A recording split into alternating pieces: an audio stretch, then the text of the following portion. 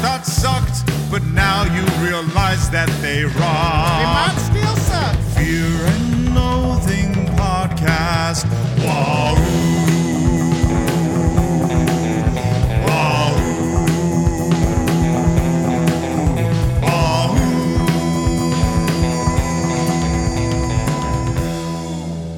Welcome, everybody, to Fear and Loathing in Cinema podcast. It's October 24th, and we have a new horror movie for spooky season to talk about today, and it is from the year 2000. Oh, my goodness. I am Brian Kluger, and I'm joined by all the hosts with the most. First, I'm joined by that Miami life all over on the southern East Coast, who might hop a flight soon. Chelsea, how are you? I'm good. I just don't want to die or blow up. So yeah, I might not do that. That's good. That's good. Also coming in from Austin, Texas, the man in the shower, Dan Moran. I just got it. Yeah, I'm sitting here waiting for death to come up with the most complicated way to kill me. Oh, that's good. I'm glad that took you a second. And then, of course, last but not least, the legend in North Texas, in Denton right now, the man who somehow can use a kitchen knife to do whatever he wants with, Preston Barta. I don't have anything to say. No, I'm just kidding. We are shit buddies, just like Devon Sawa and that other guy in the beginning of this movie. Right. Yes, we are. Of course, if you can't tell, we are talking about Final Destination that was released over spring break in the year 2000. We're going to get to that in just a second. But first, we'd like to go to the audience. We'd like to go to our listeners and ask them a fun question every episode nowadays. And that question right now was, for this week, was what's the scariest movie scene? What movie scene in a horror movie or any movie scared you the most? So let's start with Dan. All right, so I'm going to put jump scares to the side because those are, for me, they instantaneously scare me and then I get over them or I laugh. So I'm going to go and say the scene from The Strangers where she's at her sink and the guy kind of just appears in the background because the framing and the way it's shot is so wonderful. And just him appearing in the background and then just kind of like fading into the shadows.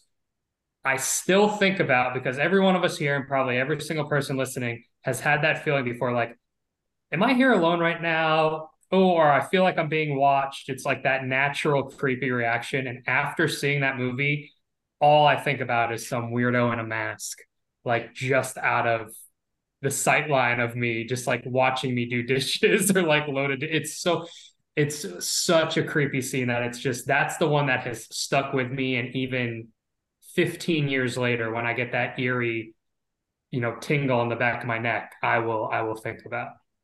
I hope you think that's me in the mask just watching you. Now it's even creepier. Now I know. I was going to say, you made it so much worse. That's where the shower comment. See, that's where I thought he was going with the shower comment, not commenting on Final Destination. I thought Brian was talking about what he spied on me in. It's just a mask. It's nothing else. That's how I roll. I like it, Dan. I like it. The Strangers. Preston, let's go to you. I had a hard time thinking of just one. I have two, so that seems like a bit of a cheat. But one of them is to kind of go against what Dan was saying with jump scares. I think this is the best jump scare of all time, and it's pretty well recognized as such. It's the shear sequence in Exorcist 3 in the hallway, because it takes a long time of just a long steady shot of a hallway where you're almost getting kind of bored with it. And then out of one of the doors pops a nurse with the shears. And but it's kind of a longer jump scare, I would say. I mean, it's pretty fast when she walks across, but compared to like something that's more in your face, it's it's like haunting and a jump scare at the same time, which is the kind of effect that I like. I like those things that Dan's describing, something like, in Hereditary, when she gets decapitated, but you're following the guy's face on the way home. That makes it haunting. You think about it, it's scary. So I think it does a pretty good job of doing both. The other one that kind of does a very similar feeling to me is, and it's directed by he who shall not be named, Jeepers Creepers. The sequence when they toss when you see him in his truck just tossing a body down the chute, and it's just this wide shot of panning around and where you're kind of like, what the hell's going on? But it's not right. And that's one of the most haunting feelings to me, because he gets in the truck and starts chasing them right after. Wow. Bold choice. I like it. So scary movie moments for me. I think the one that still scares me, that scared me when I was little, I don't know why. It still freaks me out, is the 80s movie by Lamberto Bava, Demons. It's like the demons in the movie theater. And it's when the hooker transforms in the bathroom and you see her teeth fall out in the blood. That traumatized me, and I still think about that every time I see it. I have to watch Scrubs or Seinfeld to get that out of my mind, because it still scares me so badly. And just that whole movie, just because I feel like the theater is the safe space, and they made the theater not a safe space in that movie. And so just everybody trying to come and get these three people towards the end of the movie is so terrifying. And then even going a bit further and having it break out into the world was so good.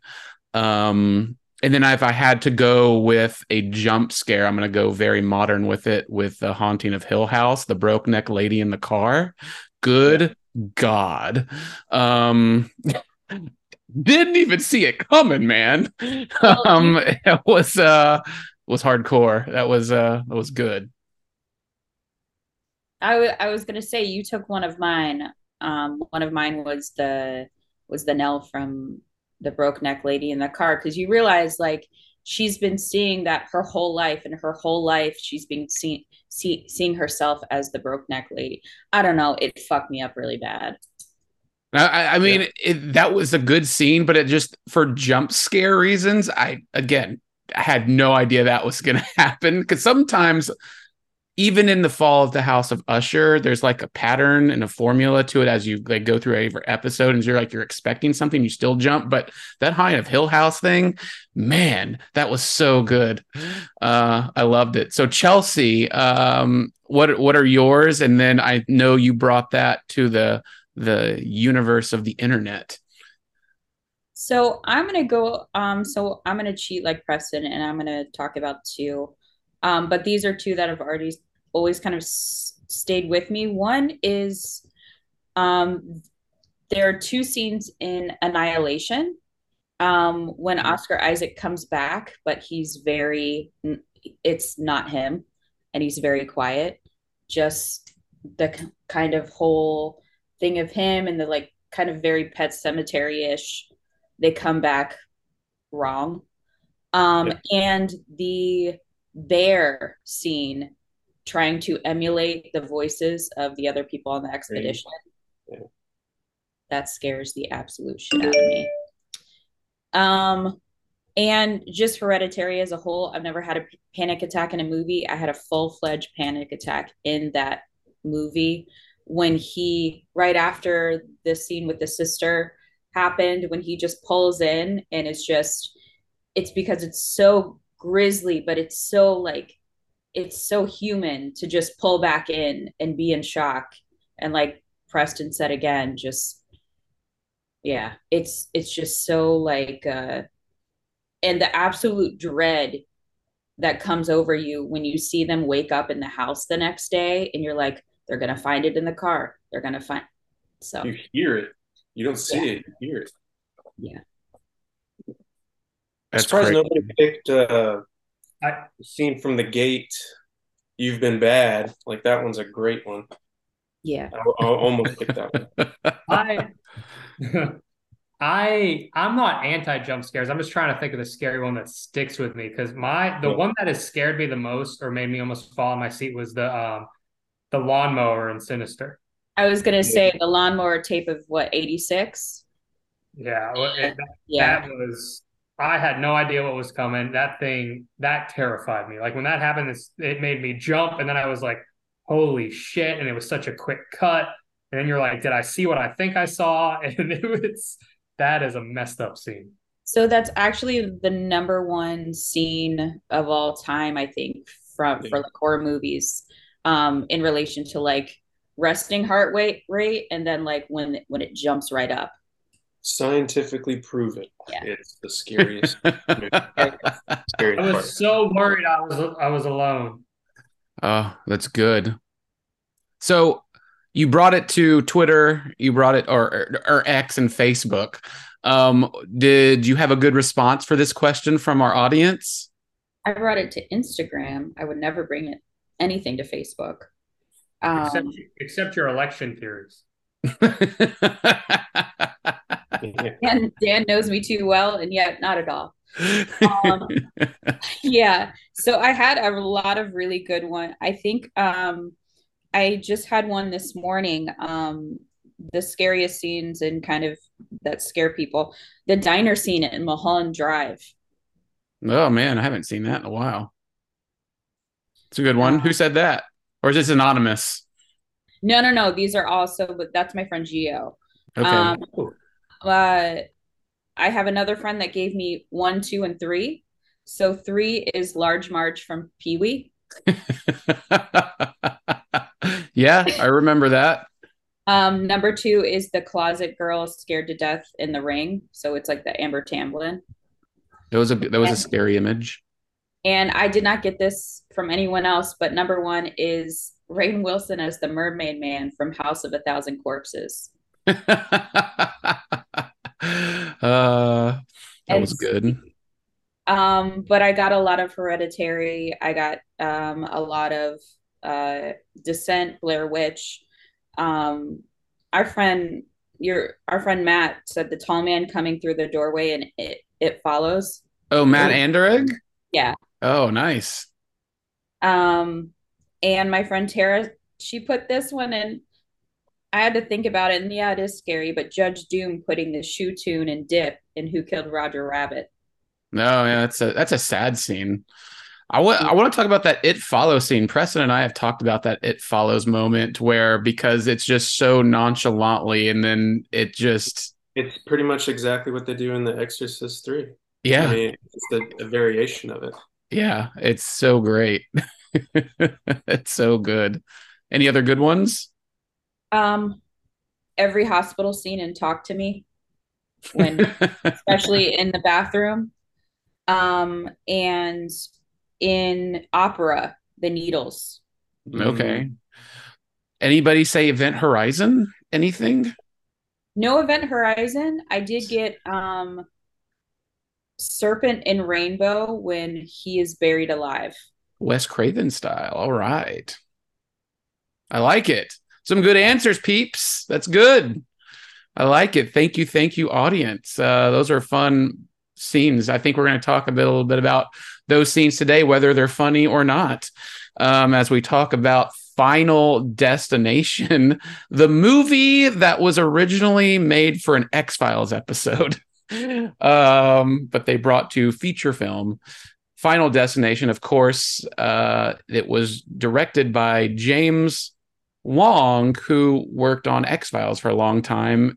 He did The Boys Next Door. He wrote that. Then he did Final Destination. He did The One with Jet Li. He was a producer on Willard. He came back for Final Destination 3. He produced Black Christmas in 2006 and then Dragon Ball Evolution. Not to mention, he's been a showrunner and executive producer of American Horror Story for a number of years, as well as X-Files. So, it's interesting because James Wong hasn't directed a lot of movies, but you would think that he would, since the success of Final Destination financially. But this movie starred Devon Sawa, Ali Larter, who you would, recognize in the whipped cream bikini from a certain football movie, and then Tony Todd, of course, Candyman himself. This movie is crazy. So, okay, let's start with Dan. Dan, this was in the year 2000. I was 18 years old, 17, 18.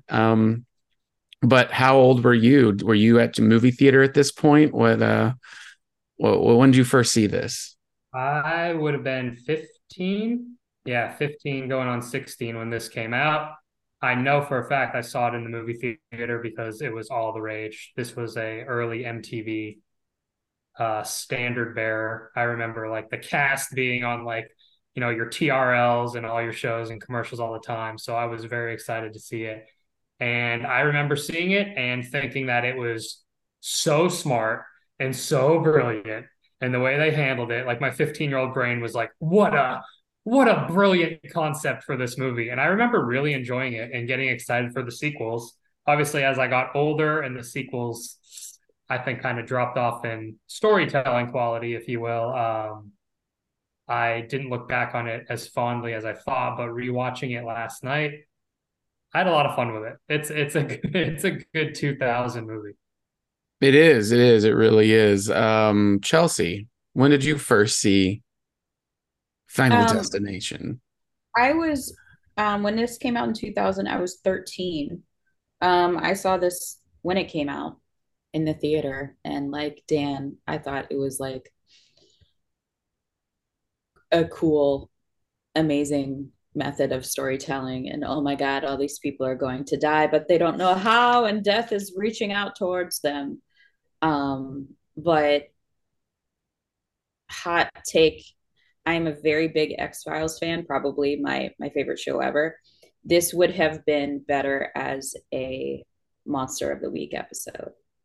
That's interesting. You say that you're a big X-Files best show, even the last like 2 or 3 seasons, because a lot of people would say X-Files ended, in season 4 or 5. Did I say that? No.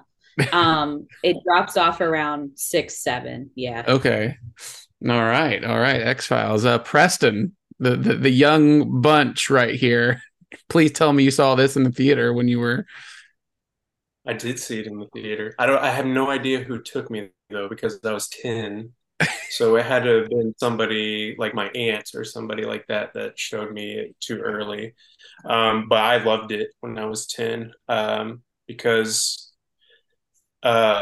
there's just something, and I'm sure we're going to get more into it. There's just something very scary about like there's no physical embodiment of death here. It's just looming over all the characters and the victims here, and it's doing like this Rube Goldberg type of machine thing where it's like tickling the balls, like just a lot of foreplay here that death is having, where you don't know, oh my God, is it going to be this or is it going to be that? There's a lot of spinning plates here. What are they going to do? Which one's going to crack? So that the fun of that made it very compelling and interesting. And then the character work, I would say too, is fairly strong for a 2000s movie, primarily focused on teenagers. I think there's a few issues here and there, but for the most part, I think it sticks to landing pretty well. Right. And so I like how you say it tickles the balls of everything, because in the movie, it's death trying to catch up and murder all these people, and you have to find creative ways instead of just somebody being hit by a car or something like that. There has to be very creative ways, and I really think it at least this first movie did that really well.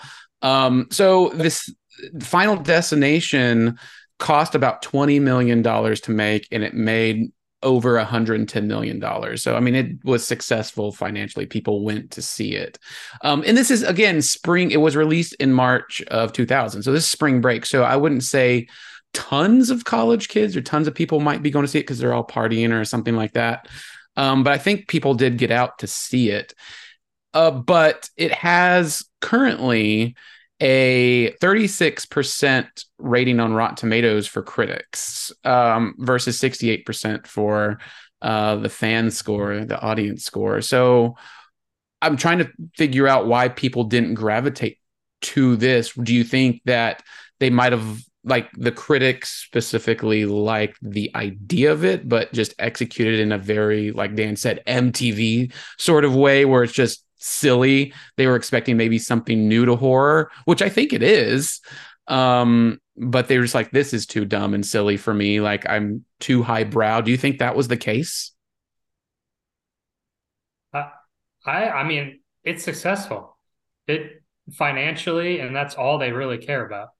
So I think with like the audience, having around 70% of the audience like it, I think it's pretty good for a 90-minute horror movie from the year 2000. The critics are always, every time we do this pod, I feel like the whole point is the critics just were expecting something else or didn't know what to expect from a movie called Final Destination.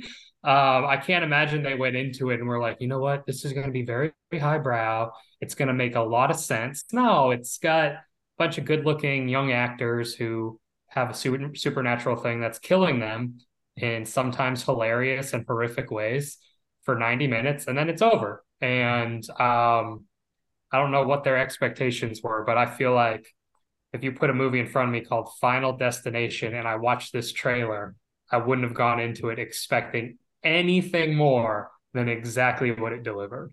So, teenagers getting killed. Yeah. And I feel like older critics would love that, right? Like, I feel like that's what they would. I don't know what they did not gravitate to. Chelsea, do you have any? Roger Ebert liked it. Yeah.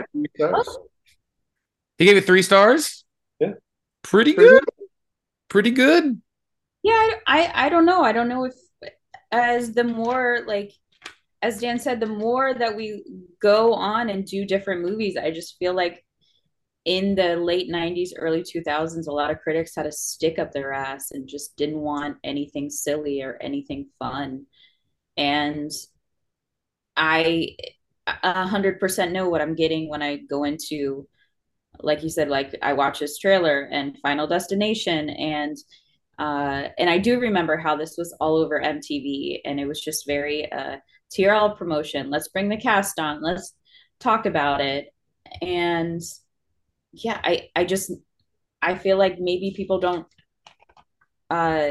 realize or aren't entirely cognizant of what they're getting themselves into. But I feel like that's not an excuse either, because come on. I mean, it's strange to think about, because I guess it doesn't matter really what the critic says specifically about Final Destination, because there are 5 sequels after this movie. One that's currently in production, being done by the guy who's done the last Marvel Spider-Man movies. So, I mean, it's there's tons of sequels to this. So it's making money, basically, is what it boils down to. I mean, so to give you an example, the 5 Final Destination movies that have come out have made, which is very weird to say, has made $666 million. No, it didn't.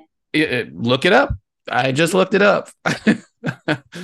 And that says something. That's a lot of money for these little movies. Most of them, I guess Final Destination 2 was not, but some of these were direct to video. But it's made money. So to put a pin in this, the Rotten Tomatoes score 36% doesn't always tell how successful a movie is, because it's very memorable and there's memorable performances and scenes in here. So, which brings us to this first opening scene of the movie, that's kind of never really been done before, thank goodness. I do not like watching this. I'm not watching it. I didn't watch it again for this episode. I do not like watching this opening scene that takes place inside an aircraft. Which I find that so surprising, considering your sense of humor. Yeah. I should have said never forget. I feel like Huh? we need to reflect on this. You did not rewatch this? No, I did rewatch this. I just kind Okay. of left the room during the first scene and then came in. I know what Okay. happens. I don't like to watch that. It's too nerve-wracking for me. I do not like it. I don't like anything about it. I don't Mandy, enjoy it. you would probably laugh. Your sense of humor. There are some people shown on the plane, and then one of the characters says, God would be a pretty evil person if he took down this plane. And I was like, this is Brian's I humor. just want you to know that's all I could think about. Yeah. I go, this is Brian humor. This is like peak Brian humor. Surprising you all. Yeah, that scene still it's burned in my memory for lack of a better word. I mean, how does this scene hold up for you guys? Is it scary? Because I really try not to think. When I'm flying, at least taking off, I'm thinking about puppy dogs and baseball and all sorts of shit. I'm trying not to think of this particular scene that has scarred me. Oh my God. What, do y'all feel the same way, or am I like the lonely one on the island here? I'm thinking of Top Gun when I'm on that airplane. I'm like, this guy knows what he's doing. We're gonna be fine. Yeah. I don't know. I fall asleep on most planes, so I don't know. I'm pretty good. I try not to think about it. If I have a long flight, then I try to have a beer or two. Right. Um, No, I'm always yeah, having alcohol when, yeah, before the but plane when I takes. get on the plane, I never think this is a Final Destination situation. No, but like it just comes up like this scene. I don't know what it is. This scene like was so visceral and raw to me, and then like I know it plays out so silly, but I mean that's a scary damn scene, right? Yeah, I mean, when like all the electrical situation is happening, people are catching like it's mean to its Yeah. characters during that sequence, and that's what makes it scary. In addition to being next to the door that's by the wing, and then that blows open, and then those people are like trying to hang on for dear life. So it does a really good job of making you freaked out.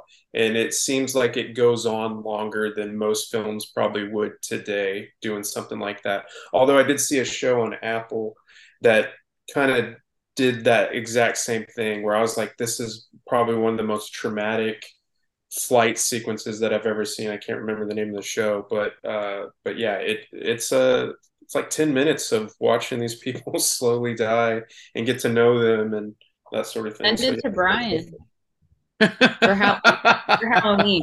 For Um, Halloween. No, that opening sequence is so scary to me. Huh? Honestly, the biggest shock about the opening sequence is pre 9/11 airport Yeah. travel. yeah. Well, Like okay, so it's it's funny you amazing to mentioned me. that because I mean it's been 22 years since that, and I don't even remember what that was like. I think it was like you go through a metal detector and that was like it. Like you could get anything, you could go, anybody from outside could go to the gate. Yep. It was a whole thing. So seeing stuff like that pre 2000 September 2001, um hashtag. Apparently, they didn't do safety protocols or check if you were buckled in and your seats were upright and all that jazz. There were ashtrays on the airplane back then. It was great. People walking through with water bottles, like it looked like a lot of fun. Yeah. What a luxury to have a full water bottle. You can have a water bottle, you just can't bring it from outside. You have to spend $8 at the airport to bring it Well, in. Yeah. they were like walking through with all their stuff. It just seems so great. Like, Yeah, no, it was good. But I was going to say the note I took were because I really love how John Denver is just used as just like this like Yeah. siren song of death throughout the whole movie. Yeah. Even a French Um, version. yeah, Yeah, it's crazy. Oh my God. It's and just oh, sorry. no, go ahead. And I took a note that while they were that the two best friends they say they have to go to the bathroom while and they go poop as to not have the girls associate their shit smells with them. Somebody wrote that and put it in the movie. It went through test audiences. It was great. Genius. It made me laugh. So it's genius. It is genius. So that opening scene aside, because it still freaks me out and it's weird.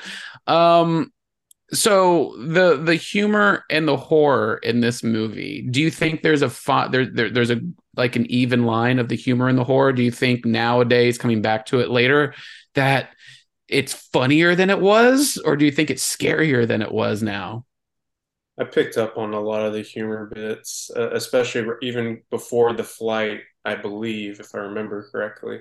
Like they have the one of the teachers who speaks French very well, and then the jock guy, Carter, is like overhearing like some directions because they're all on a trip to go to Paris. So you assume like some of them know a little bit of French. And he's like, "What the fuck did he say?" And I found that hilarious. It's no, the horror parts work because people end up dead, but this movie is hilarious. Like death could have, if you follow the logic of the movie, the plane blowing up, they should have been dead.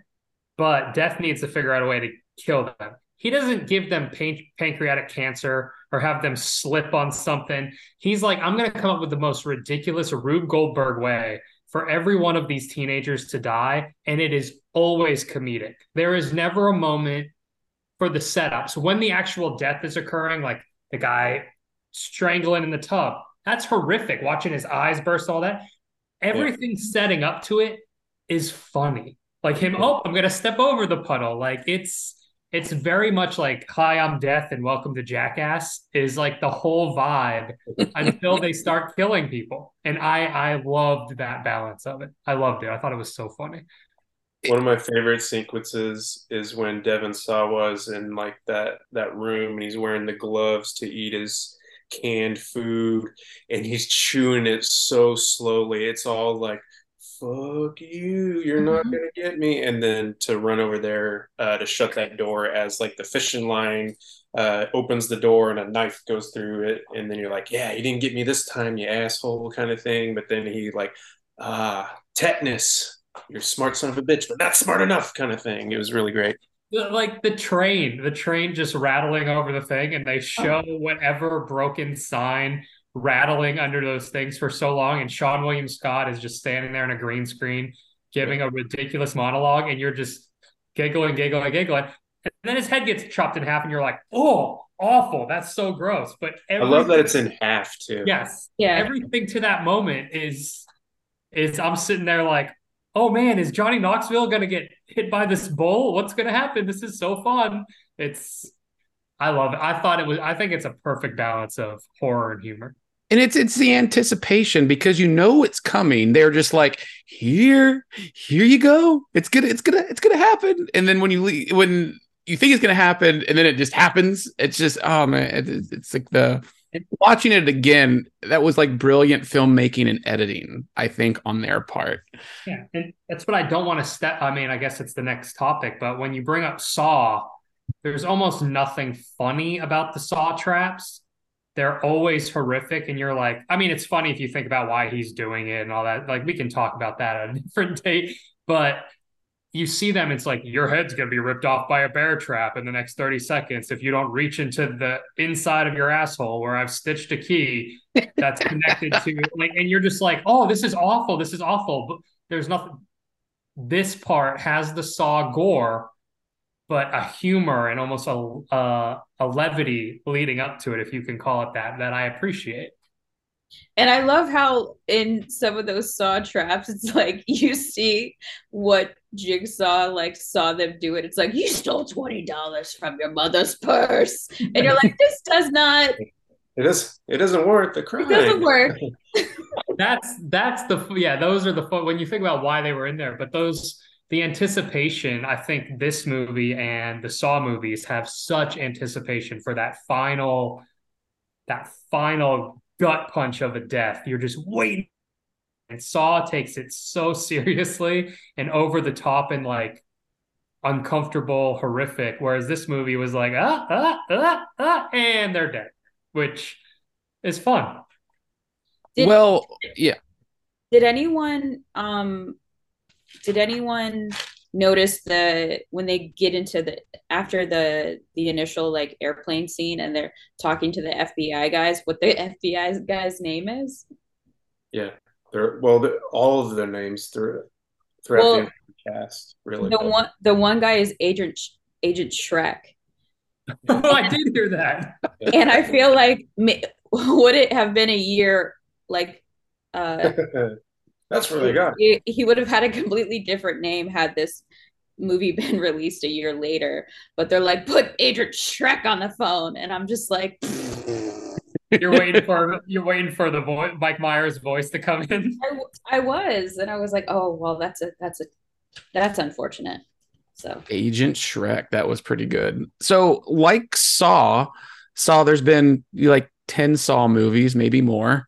There's 5 Final Destination movies. Is the first Final Destination and the first Saw movie the best ones? No. Personally, to me, I think Final Destination 2 is a better film.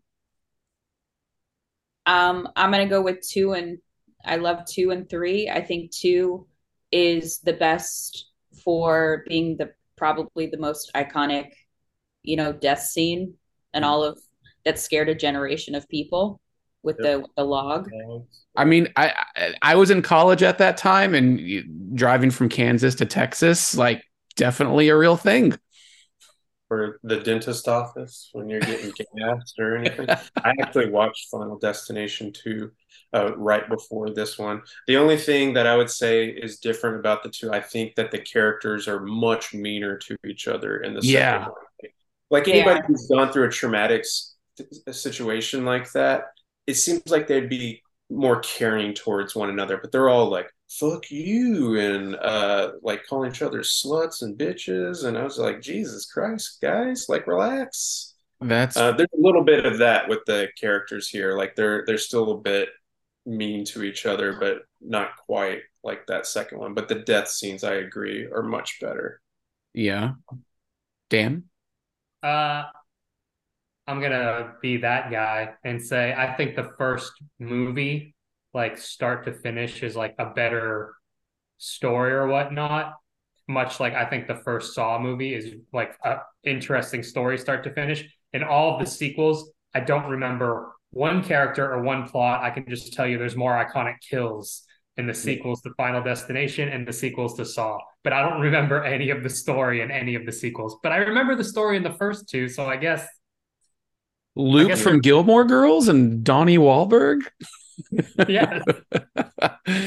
Oh, that's so good. No, something about Final Destination. That second one. It's funny. A little story about Final Destination 2. When that movie was released, the opening day, Friday, whenever Final Destination 2 came out, for some reason, I think I skipped my one class I had in college that day, and I went to the movie theater all day in Kansas City, and I saw The Recruit.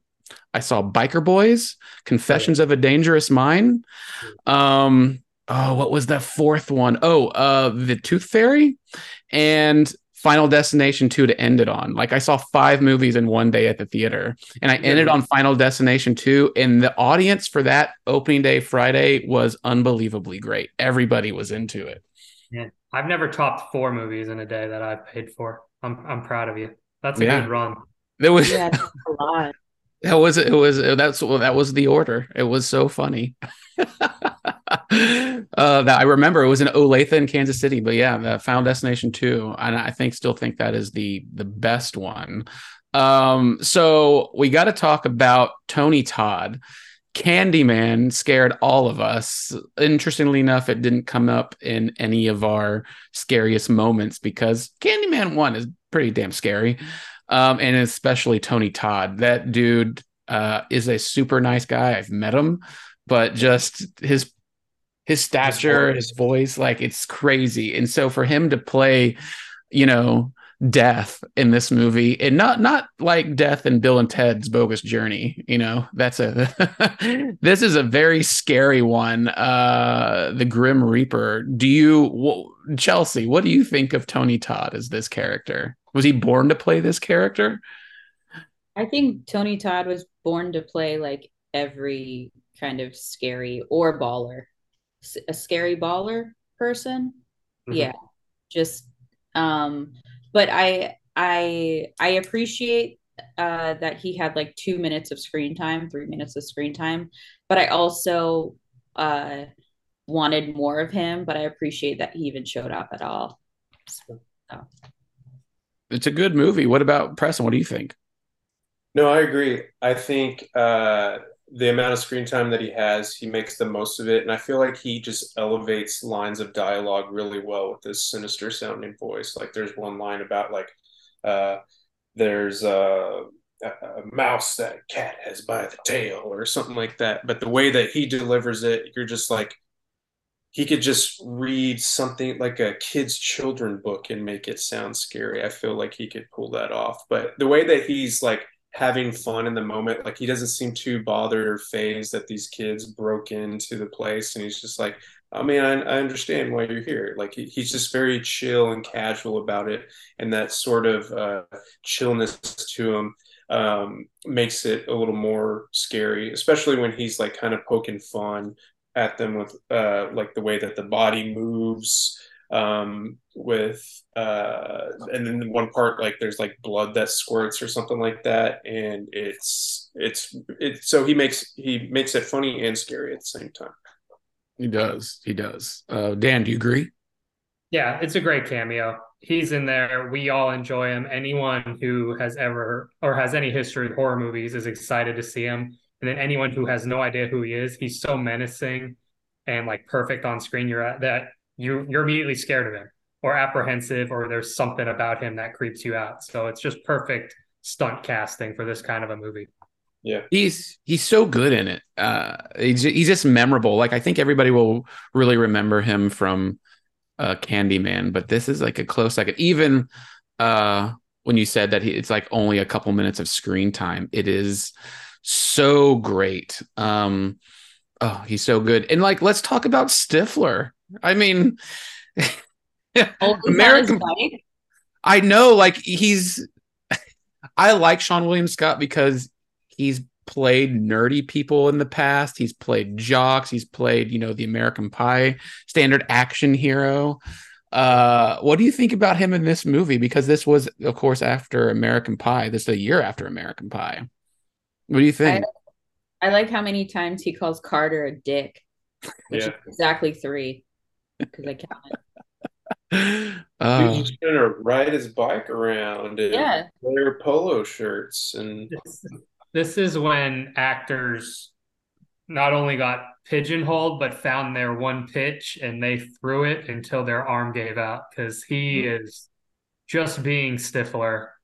Reeled in a little bit. It's reeled in a little bit. There's less sexual stuff or really bad language, but it's just the yelling, the cadence, the faces is just pure Stifler the entire time. I love how he, to me, so he was 24 or 23 when he made this movie, but he looks the oldest out of all of them to me. And they make him look younger by doing what Brian's doing right now, wearing a backwards cap. So it helps. God damn it. What up, fellow kids? Well, hello. I need this twirly thing on my hat, No, you need the skateboard, like the Steve Buscemi. Yeah. I need everybody to see the face. So that's good. So who's the underrated cast member here? Is it Sean William Scott? Is it Ali Larter? Is it Devon Sawa? Is it Tony Todd? Who is it? Ali Larter. Yeah? She brings it in this movie. Why? Because, like what you said from not Friday Night Lights. The shit. Varsity Blues. Yeah, Varsity Blues. Yeah, a 10. I know I almost called it Blue Streak. I was like, no, that's Martin Lawrence. Everyone expects her to be like the sexy cheerleader, you know, character. And in this one, she has a different role. She has a different speed. Like she's more subdued. She's creeped out. She seems like something's always going on. And I didn't expect that from Ali Larter. Like watching it today when I saw Ali Larter was on it in the movie, I thought Ali Larter was going to play the blonde girl who was Kerr Smith from Dawson's Creek girlfriend. That's the role that I expected her to be in, the bubbly, kind of dumb blonde cheerleader stereotype. And she wasn't. She was something different. So I think her being in that role and the fact that she's the only one that got to really continue in the franchise and has a pretty big impact in the second one is awesome. I think so. I think she's the most underrated by far. She's Lainey Boggs in this one. She is. She is. No, I like that. Nobody's going to say Agent Shrek? No? Properly Do you know rated. why they named him Agent Shrek in the movie? No. What's the character? Well, I know all the characters. Yeah, except it's the their guy mother. who played Max Shrek, the guy who played Nosferatu. That's right. Yeah. So they're all named from. I mean, Like Lon Chaney Hitchcock, and yeah. Billy Hitchcock, and Yeah. things like that. So I thought that Right. was pretty sweet. How was this not nominated for original screenplay?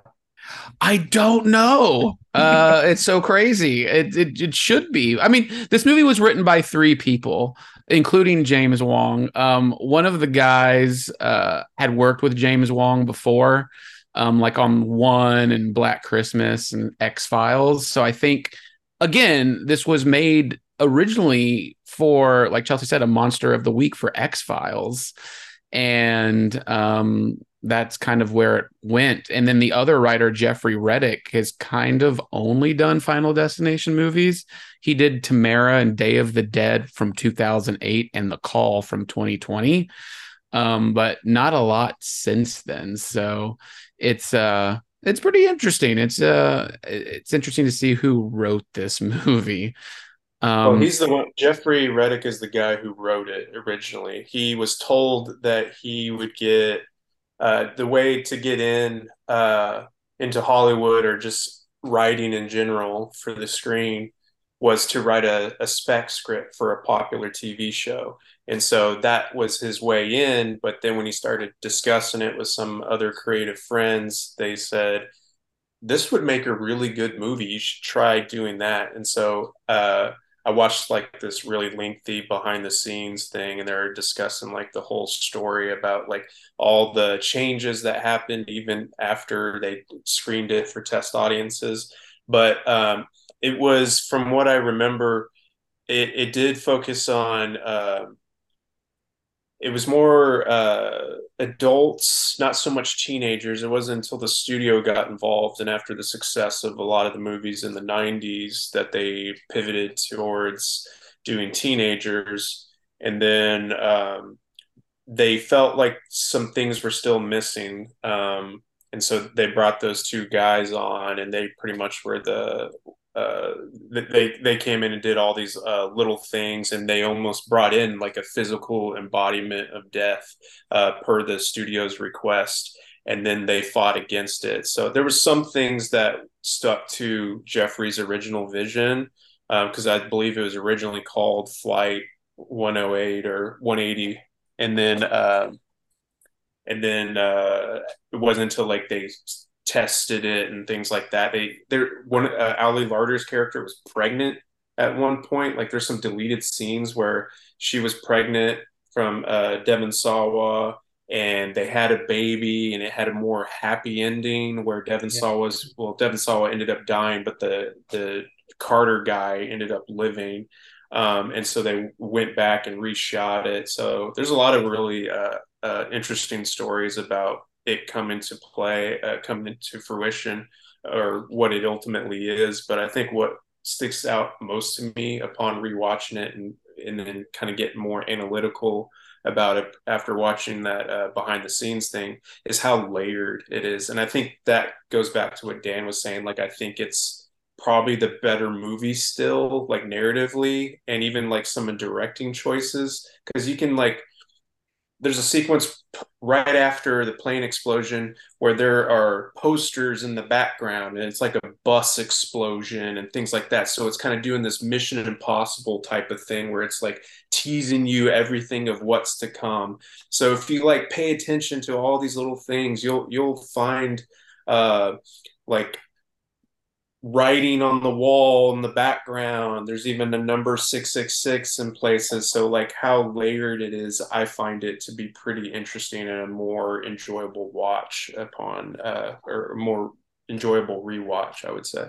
Yeah, in the beginning, everyone's reading different books. One of them is like Death of a Salesman. Yeah. Like you see all this different stuff, and it's on the nose, but it's fun though. Yeah.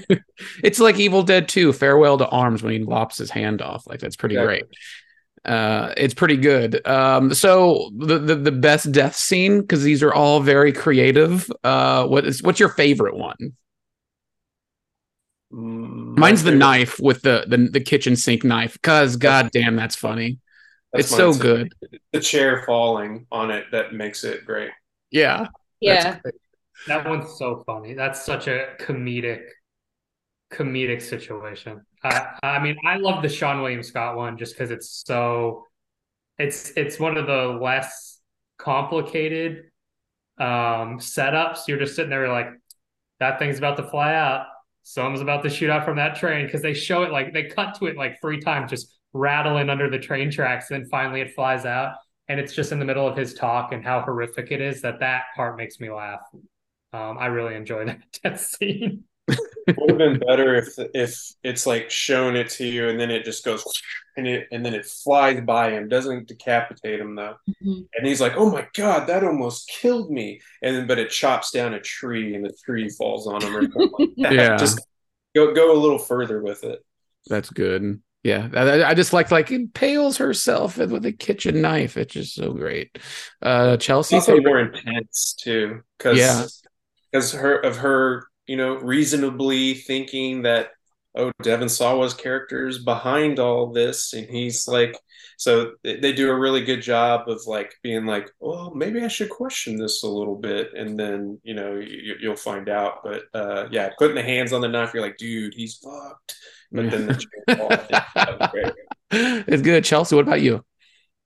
I like the one where they're just all talking about it, and the guy's Carter's girlfriend is just like, I'm not gonna let this define my life.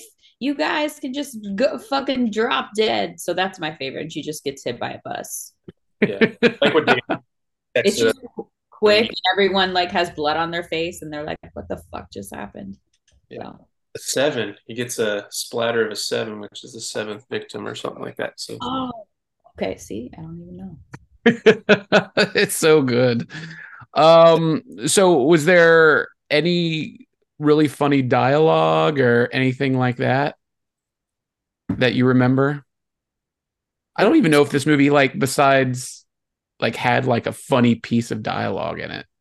Tony Todd talking about the Grim Reaper. He's like, and you don't want to fuck with that Mac Daddy. Yeah.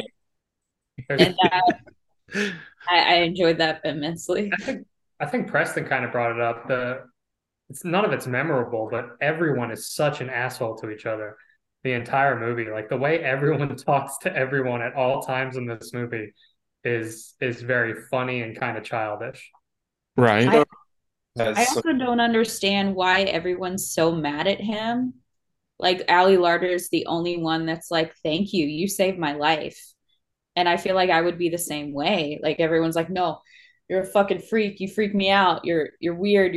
And I'm just like, that would be my new best friend. Like I'd be like, "What are the lottery numbers?" Right. I'd kind of do the Sean William Scott. Like if I ask out this person, will she say yes? He's like, just go. Just go. We're also grateful. Yeah. Oh man. So talking about that, we got to talk about, because it's the year 2000 and the soundtrack for this. So we've already talked about it. There's John Denver. That's played in various ways, even in French. There's 9 Inch Nails, Joe 90, Jane Saberi. But then you have the score by Shirley Walker. Shirley Walker is actually a pretty sweet composer who passed away in 2006, but she did the music for The Black Stallion, for Ghoulies, Nightbreed, Pacific Heights, Memoirs of an Invisible Man, Batman, Mask of the Phantasm, and True Lies and Escape from LA, and Mystery Men. So, and then before, this is all before she did Final Destination. I just think that's super cool. I like the score in here. I think it's a memorable score, and I love that the soundtrack, John Denver and Nine Inch Nails. I just never would have thought. What do you all love this soundtrack and score? I remember those two songs, but I'm gonna be honest, I don't remember the score at all. I can't. Okay.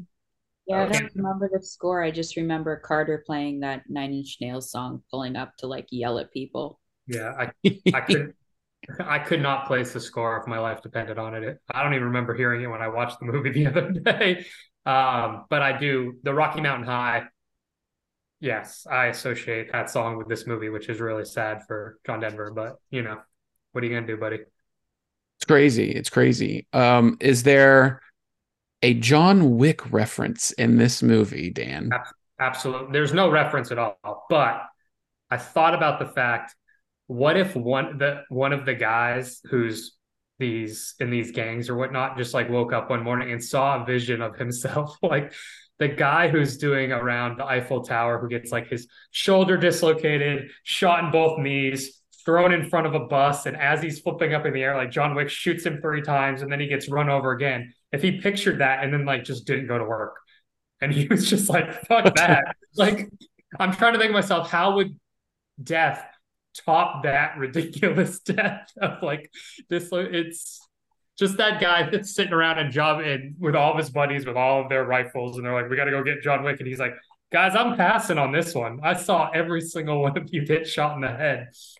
That would be a very funny like side episode. I mean, John Wick is the Baba Yaga. I guess Tony Todd is the Baba Yaga here. He's the boogeyman. That's true. That's true. So let's talk a little bit about Devon Sawa. Devon Sawa was like everywhere for like 3 years. And then for many years, basically until Hunter x Hunter, which Preston and I love, not to mention Black Friday, Devon Sawa and Bruce Campbell, and then this Chucky series.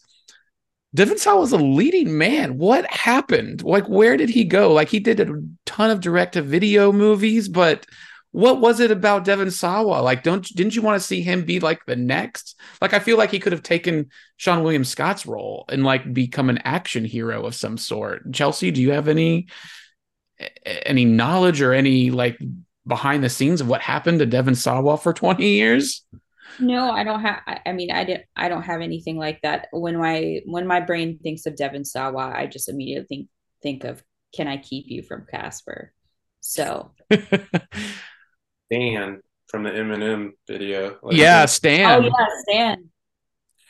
There was that, and then there's these movies, and then movies that we've never seen, and then of course, you know, he's so good in the Chucky series. He's so good. Because I would love to see him more. Yeah, I like the guy, and especially his role in Hunter x Hunter. If nobody has seen Hunter x Hunter, oh my goodness, Nick Stahl and Devon Sawa, it's so good. And the last 5 minutes of that movie are just blow you away. So good. It's such a good movie. You know what I found funny watching this back, and when he goes into his room the first time, I'd be like, oh, Brian's gonna love that there's a Pecker poster in the background that he has. And I may be mistaken, but I want to say there was a Goo Goo Dolls poster in the background. Right. I'll go back and rewatch it, but I'm pretty certain that there was. So I was thinking of his stupid line that he has, or actually the greatest line in that John Travolta movie that he did, The Fanatic. Yeah. The Limp Bizkit in the car. He's talking to his son. He's like, want to listen to a little Biscuit? And yeah. I mean, which is funny because that movie Fanatic, John Travolta plays like the crazy obsessed fan to Devon Sawa, who's an actor, and he's super autistic, but it was directed by Fred Durst. It's just funny that he would put that in the movie. Like, this is a biscuit. And Pecker. I mean, Pecker, obviously the most mainstream John Waters movie ever made. Tell that was two different production designers that were trying to get their personality in there. So I was like, Pecker fitting for Devon Sawa's character. I don't know about Goo Goo Dolls. Oh. When I think of Devon Sawa, I think of Ethan Embry, and I just want them to do more things. Yeah. They even Nick Stahl too, like, because they're great in Hunter x Hunter, but they need like an Avengers type of thing where you get like these actors that have kind of were the thing back in the day, and they kind of do these more grisly movies now. Yeah. I'm loving that. Because Ethan Embry was in The Guest, and he's like a bald-headed, hardcore weapons dealer type of thing. Yes. But so then he's good. in like Grace and Frankie. Yeah. He's so lovable and sweet. So no, that is good. So do you think Final Destination was trying to say anything politically or socially for the time? No. Yeah. Enjoy air travel now. Oh my goodness.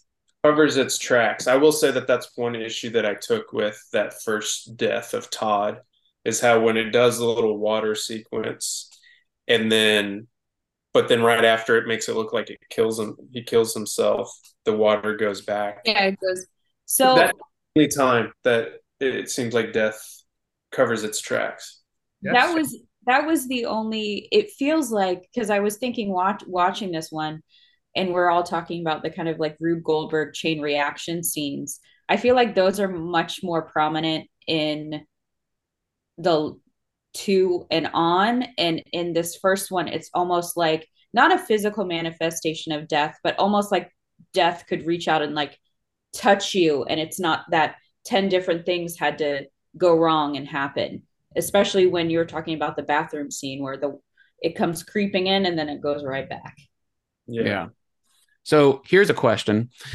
If you were in charge of making the next Final Destination movie and you had to implement a caveat or a gimmick for it, such as like Final Destination in the hood or in space, what would your caveat be to make it very original? I think I would pull, ever since the movie Prey, which I think is probably one of the most influential movies to me, like what everybody talked about, post Dark Knight, this is what movies were doing. I feel like Prey should have more of an influence on film. So I would like to see more of a period piece. So like the 1800s or like the Northman, but with Final Destination. Because the culture would make it super interesting, and like all the little things that they do, but also maybe even something like a war film, like a World War II or something. Like they all survived this attack where like it seemed like it would be impossible for them to beat the odds, but somehow they did. And then it like comes and gets them, and it could be like this whole thing on PTSD. There's so many things that you could do. See, I like that. And I like period piece, even like thinking Northman, because there's not electricity back then. So it'd have to be even more creative to think about with fire and wind how to do it. No, I like the World War II thing is genius. I guess I'll go. I would like to see a found footage one. Just people in like modern day with found footage, they're filming themselves doing something, and it would be like, I guess, that much more realistic or raw. And have kind of like that kind of like that 10/31/98 sequence from the first VHS movie, how well that was perceived, and something like that. I would like to see something like that for a Final Destination movie, because that was done so well, radio silent style. However, you would have to explain, this has always been an issue with me sometimes with found footage films, is that I don't know why some people would carry on filming after certain things. I almost thought that with our friend Mike Nelson, but then totally explains why that happens. Because at a certain point, you're like, why are you still filming this? But then it makes sense. Yeah. You would need something like that. People are going to want to see this, Preston. We're going to have to document it. That's good. Chelsea, Dan, any caveats, implementations? I'm not going to top the World War II one. That sounds awesome. I wasn't even thinking of a period piece. I was coming up with like a place with a bunch of random things. Like, so immediately my brain goes to like me taking my kids to like a trampoline place and all of the horrors that could happen there. Not the kids preferably, but like, the staff after hours and stuff. That's like, a genius thing, though. Make a Final Destination with like kids 12 and under. Jeez. Call the medieval alerts guy. I put the caveat it should happen to the teens who work there somehow. And Brian's like, let's kill some children. I mean, it would make it that much. I mean, because like, take a look at Dr. Sleep, Jacob Tremblay's scene on how awful and crazy that scene is. But like, do it times 10. Watch the Flanagan cut for it to get even worse. Yeah. Oh my God, Dan, good idea. I'm thinking, and I'm just going straight up the meanest I can kind of, and I'm thinking, I don't know how you would do this, but it would be interesting to me if a Final Destination for a group of people that survived like a mass shooting or a terrorist attack. Oh God. Oh shit. I just went really dark. I thought you were going to a baby delivery room or something. I was like, no. Yeah. Man, yeah, they survive a school shooting or mass shooting, and then just that's crazy. I mean, that's very topical. Yeah, I feel I'm gonna try to up that right now. What if there was like a situation where there was bracing for it. You're bracing for it? Like there's a dog rescue, a pet rescue, and then the sets fire, several of the pets escape, and then it's about the pets. So you want it to be strays? Strays, but yeah, you want it to be strays, but like shocked and grief and yeah. You don't want that. It's like the quiet sequel to that scene in Pee-wee's Big Adventure.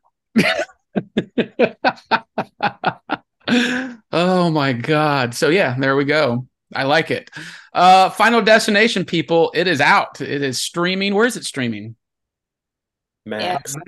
Max. That's right. Max. I think all of them except for one is on Max. Yeah. So Final Destination. That's good. We are Fear and Loathing in Cinema podcast. Please give our social media team the props and Chelsea the props online because she created our new logo. It's amazing. They're doing a great job. Chelsea, where can everybody find you on them internets? You can find me on X Miss_Tenenbaum. Everything else is Chelsea Nico. Cool. Dan, where can they find you? Fear and Loathing in Cinema on Instagram.